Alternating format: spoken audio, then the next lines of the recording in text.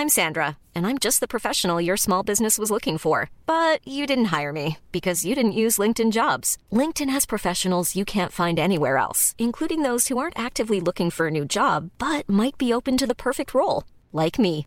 In a given month, over 70% of LinkedIn users don't visit other leading job sites. So if you're not looking on LinkedIn, you'll miss out on great candidates like Sandra. Start hiring professionals like a professional. Post your free job on linkedin.com/people today. Hey there, it's Michelle Norris. I'm host of a podcast called Your Mama's Kitchen. When I travel, I'm usually looking for a way to find a taste of home when I'm not at home. And one of the things I love to do when I am at home is entertain. And Airbnb allows me to do that. When I was in California recently, I rented a house that had a great kitchen. And when we were sitting around the table, we're all thinking, we're in someone else's house. Someone could be in all of our homes as well. If you have a home, but you're not always at home, you have an Airbnb. Your home might be worth more than you think. Find out how much at airbnb.com/host.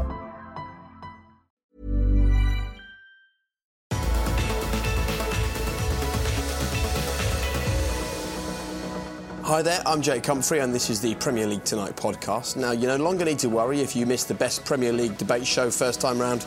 You can now catch up on iTunes, Acast and wherever else you get your podcasts. Just make sure you subscribe and leave us a review. And with all of last season's top four in action on Saturday, we got a blockbuster show for you. Joining me at the King Power Stadium to discuss today's biggest talking points were footballing heavyweights Rio Ferdinand, Steven Gerrard and Glenn Hoddle. Now remember, if you want to get involved in the show as one of our fan pundits, then please email btsportfanpundit@gmail.com. Premier League Tonight is all about the fan's voice. So enjoy this week's best bits. 5-0, another goal fest. Not much really I can say at the moment, just on fire. City, really looking untouchable. Obviously the game next week is going to be difficult, but at the minute, I don't fear anybody. Don't get me wrong, it was not easy. And there were signs today that Southampton were going to get an equaliser. Jose threw on a couple of defenders extra and made sure we saw it out. But it's these kind of victories which could prove vital when the Premier League is being handed out at the end of the season. Obviously, City winning 6-0, United winning 4-0 left, right and centre. It's nice when you do that, but these victories are just as important. They are, Adam, and this is a tweet from Samuel Luckhurst, who writes for the Manchester Evening News. 8 goals in, 8 for Lukaku. He's reached that number quicker than Cantona, Cole, York, Van Nistelrooy, Van Persie and Ibrahimovic. And it feels like he's stepped up, doesn't it? Yeah, these are the games that you want to see him scoring in, the tight, nail-biting 1-0ers. They're important games, they're important goals. Last season, United would have dropped points here, 100%. They had 8 0-0s last season. He is a big difference, and he adds the pace, the strength, the power and goals. And alongside him with Rashford and Martial coming into form, it's a front three to be reckoned with. When can we really start to assess him, though? At what point does he get tested? I think further on into the season, when it comes down to maybe the big games that decide the title race, and also in the Champions League in like the last 16, the last 8, can he be the difference against your Real Madrids or your Barcelonas if you come up against one of them teams? But I think he's lifted everyone at United. You talk about Rashford, Mkhitaryan, Pogba, but I think he's lifted them all, and he's certainly started his career at Man U on fire. It's a great start for him when you invest that sort of money into someone. There's a lot of pressure on him. If he'd have gone sort of 4 or 5 games without a goal, strikers that builds up, the pressure builds up. But he's got rid of all that now. It's all the chains are off his shoulders. He can go and play. And you know what? Every game he probably believes in that dressing room. He sits in there thinking, I'm going to get another one today. And that's a great feeling for a striker. And do you think the fact that Martial's played well, Rashford continues to be among the goals and looking good, do you think even those players that might have felt threatened by him coming in have lifted their game, have responded to him? I don't know if them boys would have felt threatened. I just feel that he would have come on and helped them get. You don't think Rashford would have thought over the summer, make me on number 9, play me up top, don't go and buy something? Yeah, I think deep down he would have had that in him, but I think he knew he would be getting games somewhere else. And I think he's not silly, Rashford. He's a mature young boy, and he knows that he's going to get games in and around, playing with Lukaku, playing as a number 9 at times, maybe in cup games like he did during the week. So he's a player who still needs to evolve and learn, and playing in different positions can only help him. I think the key is those 3 you've just mentioned compared to last year. They've got pace. There's pace in that United side. Last year they didn't have that pace. Rashford had it a little bit, but they've got 3 now, and you can play off each other. If you've got one player that's got pace, you can snuff him out. But Ibrahimovic done fantastic, scored goals, but he wanted to come towards the ball. Now these three, at the right time, they can go in behind, and it stretches the pitch for then your little technicians. Be interesting to see how he reacts as well when Ibrahimovic is back fit and he's breathing down his neck for the starting position. You know, can he cope with that pressure behind him that he wants to start? Because I'm not sure Ibrahimovic is going to be a good sub, and he will be putting pressure on to start games. It'll be interesting. Loads of comments coming in about the two Manchester clubs. If you want to join the conversation, it's hashtag PL Tonight. Serge Adams says, if that was last season or the season before, we'd have drawn. I have no doubt about it. Manchester United finally showing some shrewdness in closing off games. You said that to me earlier, didn't you, in the Winnebago before we came on air? Yeah. We have a Winnebago. Yeah. It's being able to finish, see games out, get a goal and stiffen up the team and know that you can roll your sleeves up and take a 1-0. It's okay beating teams 4 and 5s here and there, but when the games are tight on a knife edge and being able to finish them games with a clean sheet and a 1-0 victory, tight games, that's where the confidence comes in. It starts going through the team and there's a conviction then that grows within that team. And I think Lukaku, he's going to be judged towards the end of the season, like we spoke about earlier, Stevie said. In the big games that are deciding titles, that's when the nerves come. That's when you see, are you a real technician? Are you a real marksman in them situations? I think the team will as well, let's be fair. What they've done this year is those games that they should have won, and there was man of the match for the opposing goalkeeper. We covered lots of games for United. They've put that to rest. They're winning them games, but so far they've not really been tested by one of the big teams. And in Europe, no disrespect, Feyenoord was a little bit of an easy game for them as well. So the bottom line is there's still that test there for Lukaku and the team. And off camera, you just pointed at Mourinho and did a knowing nod, didn't you? Well, I think he's the difference. I think when they get the noses in front now, he's got them well drilled. I think he's got them putting the bodies on the line. He's got them organised, difficult to play against. He's made them bigger. He's made them more physical. And that's why he's so successful as a manager, because he gets results like today. They don't play well. They weren't fluent, but he gets 3 points at a difficult place. Scribbs says the same at Official Scribbs. Awful game to watch, terrible performance, 3 points. And lots of love for Phil Jones as well on social tonight. If you want to join in the conversation, do. Andrew Wall, not at our best. We defended well, especially Phil Jones. United defensively solid again, says Danny. Phil Jones finding his best form. And Alonso says Phil Jones turning out to be the player Fergie bought, and Hersher. Phil Jones dropping 10 out of 10 performances week in, week out. So Alex told us he was a defender, and we should be proud of him. However, in the last half an hour, there has been some news from Manchester United. This is an official club statement on these continuing Lukaku chants, and the club have released a statement that says Manchester United has a zero-tolerance stance on offensive chanting and behaviour. The club and player have been clear in asking for an end to the chant, and this is the news really. The club is now in discussions with the police and has asked for CCTV footage from Southampton and will try to identify those who disrespected the players' wishes not to sing the song. So that's the news coming out of Manchester United this evening. But the news on the field is that both Manchester clubs look brilliant. Even as a former Liverpool player, can you look beyond City or United for the title at the moment? I know we're early. Didn't Rio say before you don't really get excited till you're 10 games in? I agree. I still stand by that. It's early days, Jake. It's early days. Yeah. Even though it's early days. In the context of it being early days. They've only jumped a few fences in the National. Yeah. There's nowhere to go yet. But listen, they're both looking really good. Bless you. Twice. Sorry. It's all this talk of City doing well, you see, it's making him... Yes, it's giving me a bit of an itch. They have looked good, though. I mean, City have been brilliant at the start of the season. Their last few games, 16 goals scored, none conceded. No, to watch City at the moment is just scintillating. That you've got Sane on one wing, you've got Sterling scoring goals now as well. You've got Jesus and you've got Aguero. I mean, that front four there, with backed up by Silva putting things on a plate, De Bruyne. It's to watch them with the two fullbacks flying. It's great football. Bernardo Silva hasn't even had a look in yet. I haven't even seen him yet. Oh. You know, it's amazing. How much was it? The goal. Well, I don't know. Loads. The goal today was absolutely exquisite. When you see it, it's fantastic. It's Messi-like from Sane. It was a defensively as well, they've tightened up. I think going to the threes helped them. You know, when they had a 4 last year, we were always talking about Stones or Otamendi or the goalkeeper. The goalkeepers made a big difference, and they've tightened up with the 5. And Mendy's been great as well. He arrived in typical Mendy style. He's already brilliant, isn't he, on social media? He arrived wearing this crazy hat today. I like that. He will be a miss, though, if he's badly injured. Went off today injured.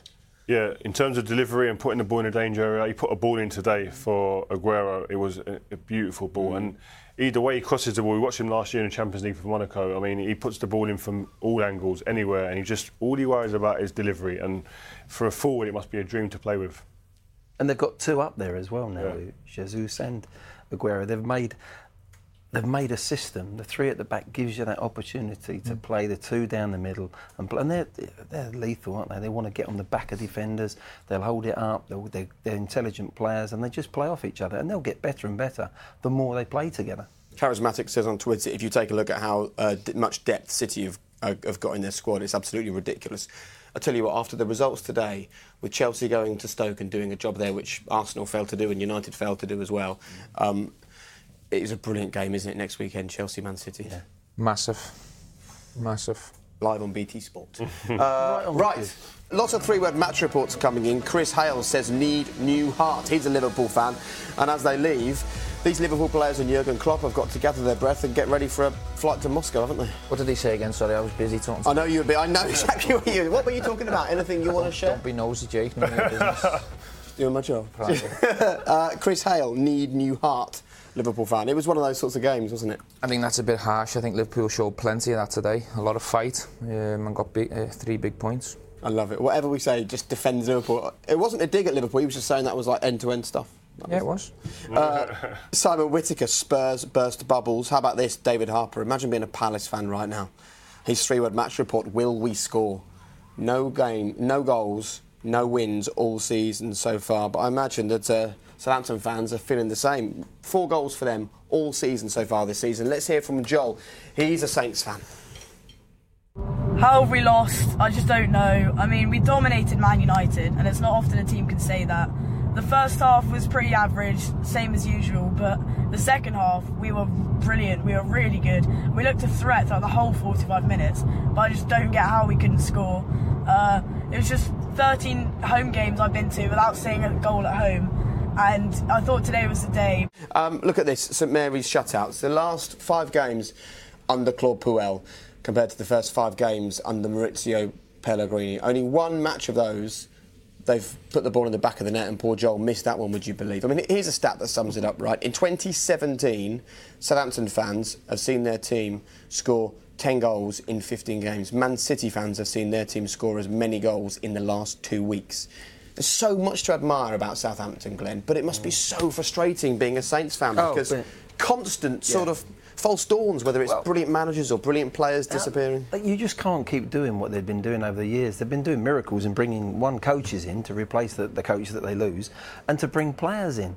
They've lost so many top players. You could go through so many teams where they've started at Southampton. They've got some fantastic teams you could put together that started at Southampton, been sold and moved on. But there comes a time when enough's enough. And for me, I knew Claude Puel very well. I played with him at Monaco. And what they did there, I think it was absolutely ludicrous. The year to consolidate, they went through Europa. Let him have the second year. OK, it weren't expansive football, but he was building something.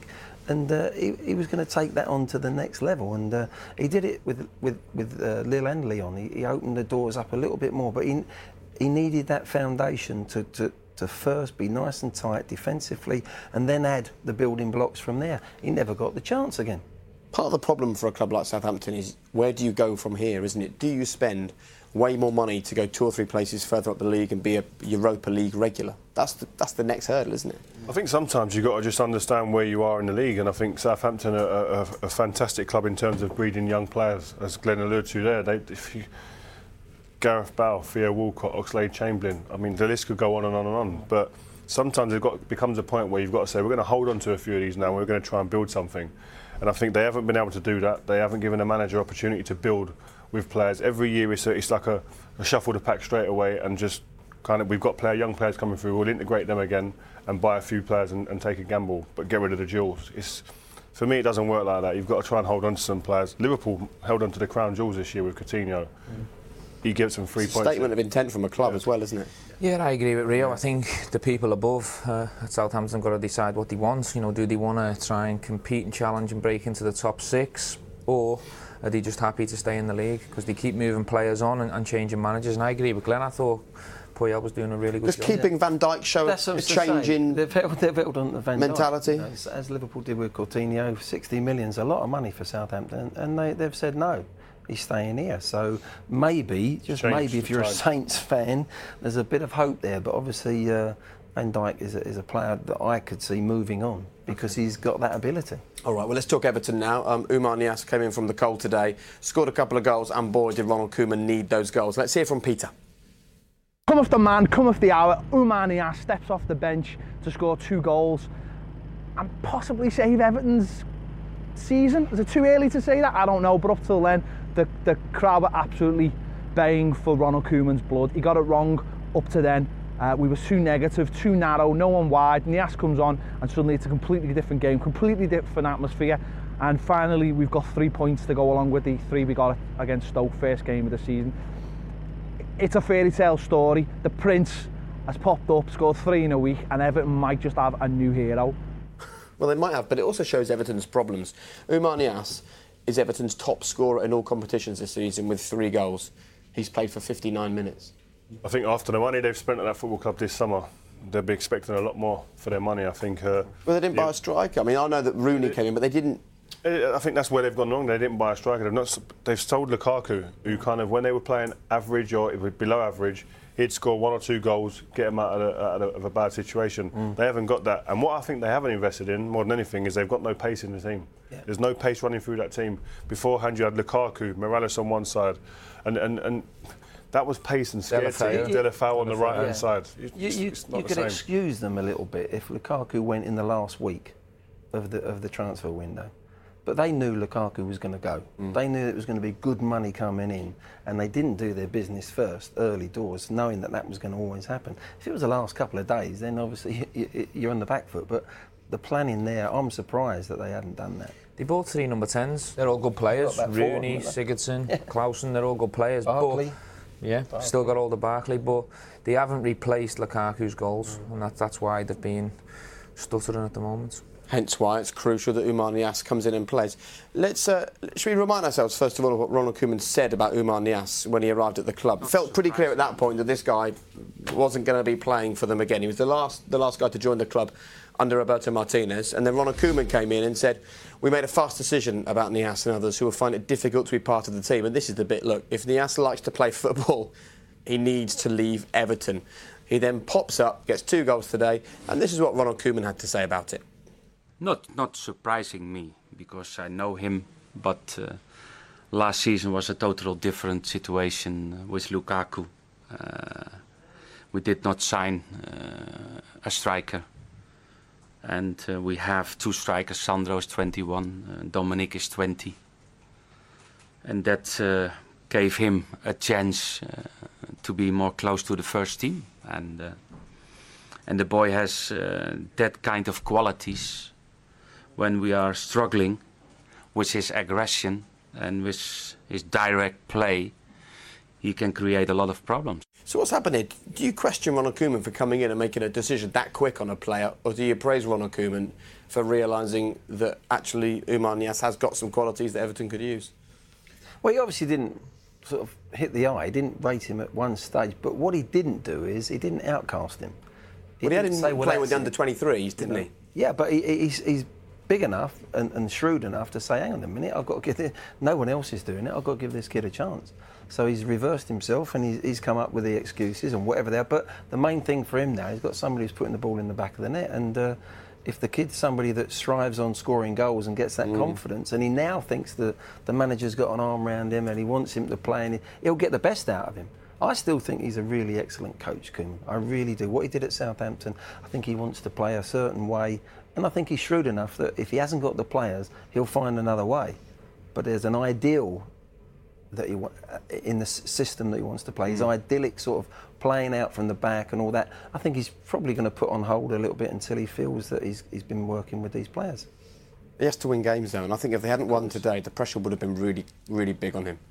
Yeah, well, you heard the fans saying there they were baying for his blood during the game. And I think they're passionate fans up there, old school fans up there, and they want to see their team fighting, winning, scoring, playing exciting football. They play, over the years, they're a physical team, but they excited their fans and got their fans off their seats. And at the moment, up to now, they haven't really done that this season, and the fans are showing their discontent. I think it's the first year as well where they've spent really big in the transfer market. Expectation goes higher.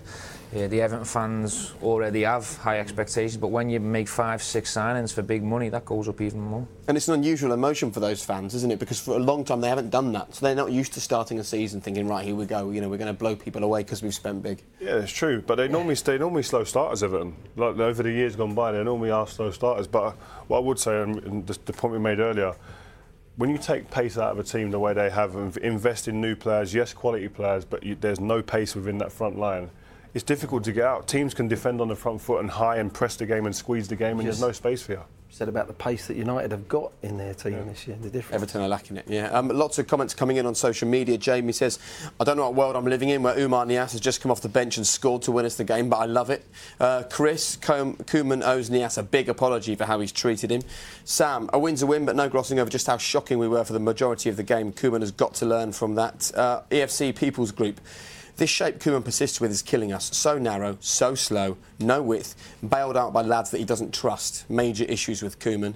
And Eric Venus don't think it will happen, but Koeman needs to have a heart-to-heart with Rooney. He shouldn't be starting at the moment. He hurts the club. And Ellie Toffee didn't have a locker or a squad number this time last year. Oumar Niasse has probably just kept Ronald Koeman in a job. Right, let's talk Chelsea. Morata or Costa? Morata scored a hat-trick today. So far he's got 6 this season. Costa managed 20 in the Premier League last year. Who would you rather have in your team? Difficult question. Different players. You've got Costa on one hand, who's very aggressive, physical, emotionally involved in football matches, scores goals. Morata, the quiet assassin. But he has class and his goal record wherever he's been. The year he had in Juventus when they went far in the Champions League, he was fantastic, scoring goals, leading the line really well. I think he's a great fit for Chelsea. I think he's someone who's an exquisite finisher, but he's very, very clean with the way he plays, and I really like him. With Hazard, with Willian behind, I think they've got the tools, they've got the firepower to really kind of be in amongst the two Manchester teams for the title. Yeah, I'll go Morata. I really would. I think him and Harry Kane are all round centre forwards. He can get headed goals, plays off his left, plays off his right. He's got great movement. You know, and for me, internally, there's no problems with him. He's not going to cause you a problem internally with the team spirit. And I think they're a better team for it. I really do. Stat-wise, we can't judge him yet until he plays as long as Costa played, and then we'll judge him on the goals that he scored. But he's come to this country and he's hit the road running, there's no doubt about it. And he's got the technicians to give him, he's got the ammo behind him, isn't he? At the end of the day, you give him chances, he'll put it in the back of the net. Is it ever a good deal to sell your top scorer, regardless of the money that you get for him? Well, it's difficult because Diego Costa wanted to go. I think he's manufactured the move himself. You know, he was high maintenance, so he's piping up, and I think this is a better long-term option for Chelsea. I think he gives them a bit more pace, he runs behind a little bit more, but there's no getting away from it. Costa done a good job. You know, he won the league there, and they've got good money for him, so I think it's a win-win situation for Chelsea. B. Jan, who's a Chelsea fan, Alvaro Morata masterclass. Scott Hayden, hammered at home. How would you describe Liverpool's performance today in 3 words? Massive 3 points. He's about the first person to get that right all season. Much better than Martin Keown's effort. Right, let's hear from Rob Armstrong. He is our ever-frustrated West Ham fan. We feel sorry for him, but he's always got an opinion. This is what he thinks of their performance today. Depressing afternoon at the London Stadium where, again, our team's just sort of given up for half an hour. If we either concede no goals or we concede 3 or 4 or 5, and it's happened again and again and again, especially against the better teams in the league. And for that to happen, for them to lose concentration and seem to not care for half an hour of a game against probably one of 2 massive local rivals we've got in this league, it's unacceptable because it means so much to the fans. It needs to mean that to the team, and I don't know if it's a lack of if it's them not caring or if it's them not being organised and concentrating, and I think that falls at Bilic's door. The pressing day, and the ref was useless. So, yeah, blame him as well. I don't blame Rob for blaming everyone, because it must be rubbish being a West Ham fan at the moment. And I know that afterwards Bilic came out and he praised the fight back. But this is against Tottenham. This is like the game that really matters to these fans at home. You can't be praising the fight back. You shouldn't be going that many goals down to start with. Just not good enough. Yeah, but that's football. It happens. Sometimes you just you don't come out of the blocks in the right fashion, and you can get punished at this level.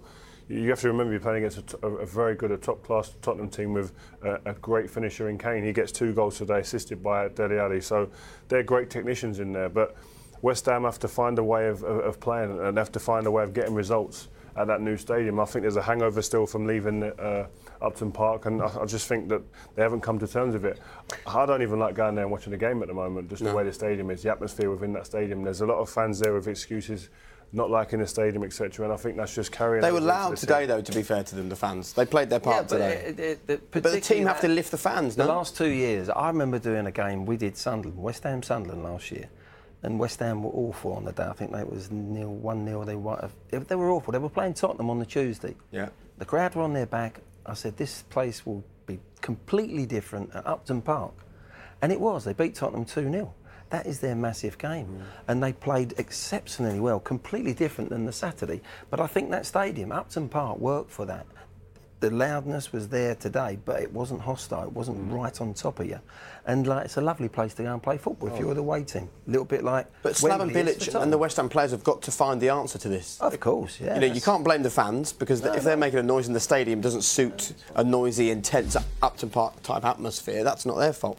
They've got to be winning football matches. The more they win, the louder the fans will become. It's a simple equation. I think we spoke about West Ham a lot on this show, and 12 months ago we were talking about them conceding too many goals. They've still got the same problem 12 months later. So you know what? In the 25 games they've played in 2017, Stephen, they've conceded 2 or more in 14 of those games. There you go. That says it all. You can't do well in this league against the opposition you're coming up against if you keep conceding 2 and 3 goals. Let's take the temperature of the West Ham fans, right? Nick Treadwell. The bloke should have gone an age ago. No tactical awareness whatsoever. Tony says, this is boring now. The press and the pundits are itching to get another manager sacked. Jamie Sinclair, goodness me, he doesn't know his something from his elbow tactically. We play Championship football, thanks for that, guys, and are a disaster at the back. Carlton Cole, maybe the Carlton Cole. West Ham fans need to calm down. Carroll did all right over the last couple of games, and Bilic's game plan was destroyed because of Antonio. Liam Spencer, West Ham were playing really well and were arguably the better side until Antonio went off. Why bring on Carroll and completely change the system? Raj says Joe Hart couldn't save a Word document. Ryan Presley, the board need to go first. Irish Tommy, Tottenham weren't great today. This was a winnable game. Bilic gave them 3 points with a terrible tactical decision, very poor to be honest. And John Moore, Bilic panicked when Antonio went off. No way Carroll should have been brought on at that time. I'm sick to death of Bilic and his lack of ideas. Certainly the criticism on social media at least, and you always take it with a pinch of salt along with the praise on social media, it's being aimed at the manager, not at the players. Is that it for Slaven Bilic? Should that be it for Slaven Bilic? No, I think he's had a good amount of money to spend in the window. He's gone and invested in some really good players. I thought they'd have a decent season this season, but with the experience that they brought in, but it hasn't been that way. And I think that players need to take responsibility as well.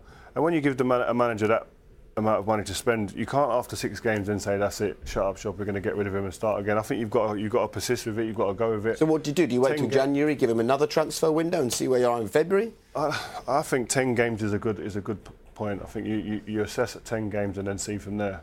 I think that anything before that, you're still shaping your team, you're still shaping your squad, you're still shaping who's going to play with the personnel, where they're going to play, who plays best with who, relationships, etc.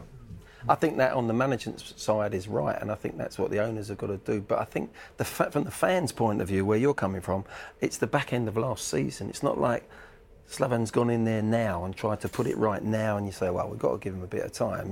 What happened at Palace, for me, is ludicrous. Yeah, but it's the back end of last season as well. Yeah. And they managed to turn it round then. Now he's been given the money. I think they're expecting a little bit more. And for me, it's the way they're playing. They don't look as if they're going to open teams up when they're playing with a lot of confidence. It is really that jeopardy. One way it might go, one week it might go well for you, but there's no continuity where they look like they've got a pattern of play that you think they're onto something and the results return. Yeah. I think we mentioned it quite a few times on this show and during the game before. Pace. West Ham don't look like a very mobile team at the moment. There isn't pace running through that team, and on that pitch, the size of that pitch is a big pitch there. Every pitch is the same size, similar size, but it's how a pitch feels when you're on there. It's different. It's hard to kind of explain it, but as a footballer, when you see a pitch, you go, that's a big pitch. Yeah. West Ham's pitch is a big pitch, and I don't think that team has adjusted to that, let alone the stadium. Okay. And Upton Park, that stadium could make it feel small, intense. And they want to get at you. And a game like that, they want to get really tackled and get the same crowd as Spurs going. the other day. They Yeah. couldn't. It was a niggly game. I watched the game. It was a niggly sort of game for half an hour, and it suited West Ham. Tottenham didn't have time to get the ball down and play their game, but eventually they did because of the open spaces were there. Bilic, one word answer, stay or go? For now. Stay. I think he needs a bit more time, but they need to tighten up and stop leaking goals. Stay. You got one word right, well done. OK, right, time to talk Gareth Barry now. He could become the record appearance maker in the Premier League in the next couple of days. Here is his career through the eyes of those that have enjoyed watching him play. His goal against Spurs for Villa at Villa Park, well, that's always going to be remembered by all Villa fans because that was an absolute belter. Technical ability is awesome. And it really doesn't surprise me that he is going to beat the record that Ryan Giggs set. His finest contribution would have been the 2011-2012 season, the Aguero season, when he started 34 out of 38 games. Now, he's the type of player that won't make it onto a match highlights reel for your club, but if he plays for your team week in, week out, you can see what he brings to the pitch. What an absolute inspiration for the youngsters. At Everton in the last 12 months, he's brought on players like Tom Davies and Mason Holgate who look up to a professional like Gareth Barry, and he's been exceptional everywhere he's gone. You know, I think he's a direct replacement for and an upgrade on Darren Fletcher. He's got a fantastic passing range and always does the right thing when he gets the ball, does the simple things really well. My question to the panel is just how long do you think he could carry on playing at the top of the game? He's 36 now. How much longer? I think he's still got a bit to go because he's never been a player who's been blessed with pace. The way he plays, you know, he's very technical. He's an excellent passer of the game. He controls the tempo of games. Me and Rio have played with him for many, many years. He's a top footballer. I really like playing when I played in teams, especially with England. He was really good to play because you could play the ball to him. He'd always want the ball, and I think that was a sign. When you play with top players, they don't hide. They come, they want the ball. When the game's 1-0 up, whether you're 3 or 2-0 down, he'll take the ball and take the responsibility. And he had a great left foot, a great range of passing, and he was an unassuming guy. When he was very calm, really just chilled out kind of guy, and he was a top Premier League player. He's sort of a manager's dream, isn't he? He's one of them that you want in every. As a manager, you want those sort of players. You want one, maybe two, in a different position to him as well. That in your side gives you no problems. Someone who's now got the experience, and I would imagine, you know, Koeman at the moment would be one that he pulls aside as a chat from the player's perspective to the management. It's almost like an extension of your management on the pitch, and I think it's an important job that he's got, and I think he will continue to play. And as long as he doesn't get caught out in positions where he gets exposed, I think in that central midfield position he could play for another season. I think he was a great replacement for Darren Fletcher. You know, they lost a lot of experience there in Darren, and it's a like for like in terms of experience, and you can trust Gareth on the ball. He'll help all the young lads around him. I think it's a shrewd move by Tony. And talking of replacements, Benitez was a big fan. Is it right that he was thinking about selling Xabi Alonso and bringing Gareth Barry in as his replacement? Yeah, that is true, yeah. When was that? I don't remember the year, I just remember getting the phone call over it. Yeah, he wanted to move Xavi on and bring Gareth in. Now, for me, that wasn't the right move, although I'm a big fan of Gareth Barry. I'd have had him in to play alongside Xabi because I think they both could have worked it together, but I don't think it was the right move from a Liverpool point of view to replace Xabi Alonso with Gareth Barry, because the fans loved Xabi. He was a world-class player, and for me, Rafa should have been doing everything to keep him, not move him on. And I know a couple of years later, he tried to go back in for him. Did he not ask you to put a good word in for Liverpool or something? Because it was Liverpool or Man City. No, I can't remember that one. Oh, Jay, it's out of order. Do you not? You don't remember that? He said it was in Rafa's book, I think. Give him a slap. I haven't read it. I haven't. Is it in Rafa's book? I haven't read his book. Don't believe all you read. Or even in Rafa's own book. That never happened. I haven't read his book. It's a good book. You should read his book. It's a good book. Nothing in there about Newcastle, but it's a good book. What made you retire? Because you talk about a lack of pace. Was it a lack of pace? What? Because you could have just dropped further back and sprayed balls around, and as a midfielder you can do that, can't you? I'm still as quick as I was, Jake. That wasn't the problem. My problem was I didn't like being sub, and Brendan pulled me and said, you know, I wouldn't be a automatic starter. I was going to become more of a squad player, and for me the buzz was always starting football matches on a weekend. And for someone like Gareth, who now is thinking, maybe I've got a season, maybe a couple of seasons left, what would your message be? Is it don't retire too early, because you can't go back once you're done? No, I'd say don't go on too long, more importantly, because I've done that at QPR, and there are days when you sit there and think, what am I doing? Should I even be here? And you don't want to leave the game with a bitter taste in your mouth. I think Gareth had a fantastic career, had some great moments. Manchester City won things, and I think he's a smart enough guy to know when the time is right, and he'll make the right call. And his career highlight, he says, is United 1, City 6 from a few seasons ago. He's an average player. That is brilliant. Right, well, time to talk now about underrated players. Jacob's got in touch to say Nacho Monreal for Arsenal, the most consistent player over the last few seasons in multiple positions. Scott Barkley, it's easy for me. Kieran Clark was unsure when we signed him, but he's been huge for us last season and this. And Joe Sargent. Charlie Daniels at Bournemouth. He stepped up to meet the quality of every tier of football. He's a modern fullback that scores goals. And I think Park Ji-sung might get a few mentions. David Collins mentions him. You may well do the same in a minute. But first, it's over to you for the unsung heroes at your club. Looking at underrated players, Leicester City's has to be Shinji Okazaki. He's the heartbeat of the side, and when he's not in the squad, we definitely miss him. Most underrated Saints player? I reckon it's got to be Chris Marsden, football genius. I think the fact that he was balding, didn't look like the most glamorous player, just meant he was way underappreciated. The guy had absolutely gorgeous silky skills. Total football genius. Manchester City, people start to think about the De Bruyne and the Aguero and the David Silva as the indispensable players, but for me, Fernandinho, the man's undroppable. The most underrated footballer at Chelsea has to be Azpilicueta, or as we like to call him, Dave. I think I have to go with Sean Derry, and in his first spell with Palace. It's interesting, he was very underappreciated. And essentially people were pretty happy when he left, and it was only when we had to sort of kind of beg him back from Leeds that people realised that he was exactly the sort of player we were missing. As well as doing the stuff that others didn't want to do, he was a real leader, had the odd bicycle kick in him as well, and a good goal off his backside. John Eustace, what a guy. John Eustace. Every club has him, don't they? Yeah, Manchester United, I would go for Ji-sung Park. Didn't have all the skills and the step-overs of the Ronaldos and the Rooneys, etc., but his work rate was phenomenal, and in the big games, the manager always played him, and he'd normally pop up with an important goal, and he was just a great lad to have around the place, really nice guy, and a great work ethic, which was appreciated by his fellow players. It's true, on a big Champions League night, you could almost guarantee that Fergie would put him in the team, wouldn't he? Yeah, I remember we played against Milan in Milan, and Pirlo was at the centre of everything that they'd done, and the manager played it Ji-sung Park on him as a man marking job, and I'm sure Pirlo woke up the next morning and he looked at the bottom of his bed and expected to see Ji-sung Park there. But he was that good, and he scored goals, important goals. He did, but whatever the manager set out for him to do, whether it was defend against somebody, stop someone playing, or go in there and make a difference in the opposing team's box, he'd carry that out. G on Twitter says, Gilberto Silva, an absolute star for us during the Invincibles era. He just did his job. And sticking with the United theme, Jace says, Antonio Valencia constantly dropping quality performances under various managers in various positions. He's the ultimate team player, so good. What about for you, Glenn? What, that far back? I think in the team I was... Come on. Yeah, Can you remember? I've got to say Tony Galvin. Yeah. Was our, we had Ozzy and Ricky and all them. But Tony put such a stint. He worked so hard. He's a left winger, right-footed left winger. Used to put his mark on the full-back first. He was the only winger you'd ever see it back in the day. But he was such a strong player. Could run all day long and gave us so much width, which we needed, and worked really hard for the team, and was a very good player. And do you get players that are bothered about being the unsung hero, do you think? They don't mind that they're playing alongside a Steven Gerrard, a Glenn Hoddle or a Rio Ferdinand. They kind of play that role quite well. Yeah, I think they do. I think that's a part of why they're such a good player for the team.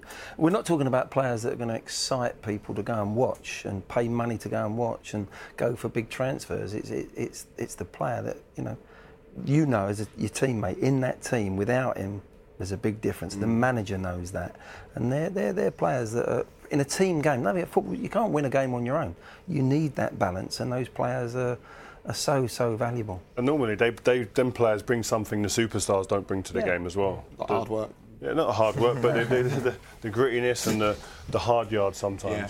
The dirty bits, the hard running, putting the body on the line, and throwing 13k out maybe when the star players only put 10 in. They do all the bits that go unnoticed. And when you've got those players and they don't get stopped like you do for autographs, or they're not all over the front and back pages of the papers like you guys were or are, what do you do in the dressing room to make them still feel part of the team and integral? Just a pat on the back. Yeah, well, they're still an important cog in the machine, and as Glenn said, you can't be successful on your own. It's a team game, and you need them important players in your team that are prepared to do the basics so well. I mean, Dirk Kuyt was our player, at the risk of echoing what Rio said, bit similar to Ji-sung Park, where he ran his legs off, important goals. The manager would always play him, you'd trust him. He was playing out of position on the right, but he was safe in possession, and very important player for us.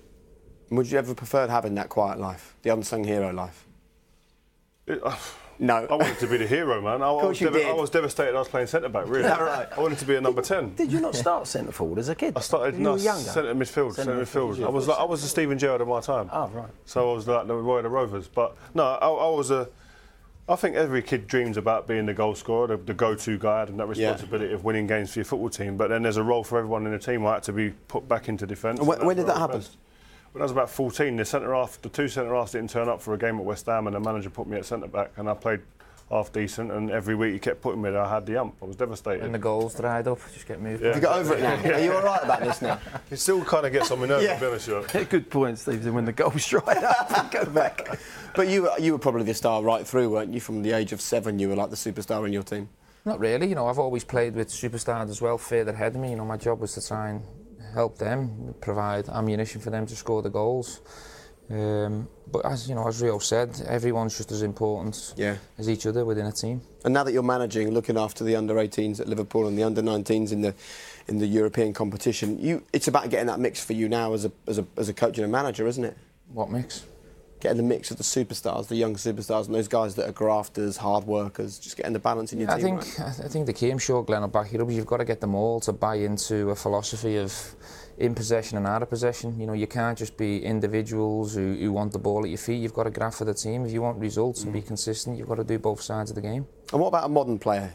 Who do you watch now when you're commentating on these games? Well, funny enough, today I think Albrighton was absolutely excellent. He nearly got man of the match for me, but I think he does such a great job. He's a good crosser of the ball. He works exceedingly hard. He's back in his own box. He's then putting crosses in, and he's got good technique. It was a lovely bit of skill he produced for in the second half there. A little Cruyff and spun out and put a lovely cross in, left foot cross. Those are the things that I think. I don't think he gets the.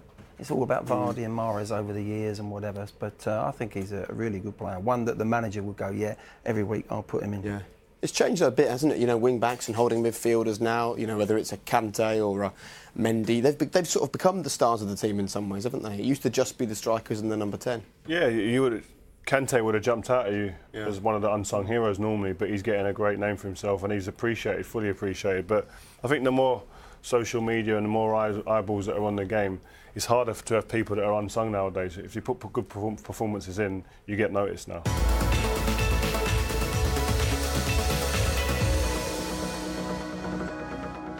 Thanks for listening to the Premier League Tonight podcast. Next week we'll be at Stamford Bridge for a huge game as Chelsea take on Manchester City, so make sure you join us. And if you enjoyed this week's show, please do subscribe and leave a review. Bye for now.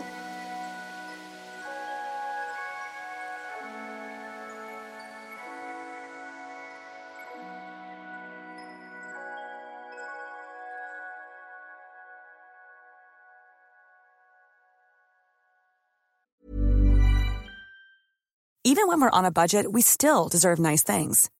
Quince is a place to scoop up stunning high-end goods for 50 to 80% less than similar brands. They have buttery soft cashmere sweaters starting at $50, luxurious Italian leather bags, and so much more. Plus, Quince only works with factories that use safe, ethical, and responsible manufacturing. Get the high-end goods you'll love without the high price tag with Quince. Go to quince.com/style for free shipping and 365-day returns. Mom deserves the best, and there's no better place to shop for Mother's Day than Whole Foods Market. They're your destination for unbeatable savings, from premium gifts to show-stopping flowers and irresistible desserts. Start by saving 33% with Prime on all body care and candles. Then get a 15-stem bunch of tulips for just $9.99 each with Prime. Round out Mom's menu with festive rosé, irresistible berry chantilly cake, and more special treats. Come celebrate Mother's Day at Whole Foods Market. This is the story of the one. As head of maintenance at a concert hall, he knows the show must always go on. That's why he works behind the scenes, ensuring every light is working, the HVAC is humming, and his facility shines. With Grainger's supplies and solutions for every challenge he faces, plus 24/7 customer support, his venue never misses a beat. Call quickgrainger.com or just stop by. Grainger, for the ones who get it done.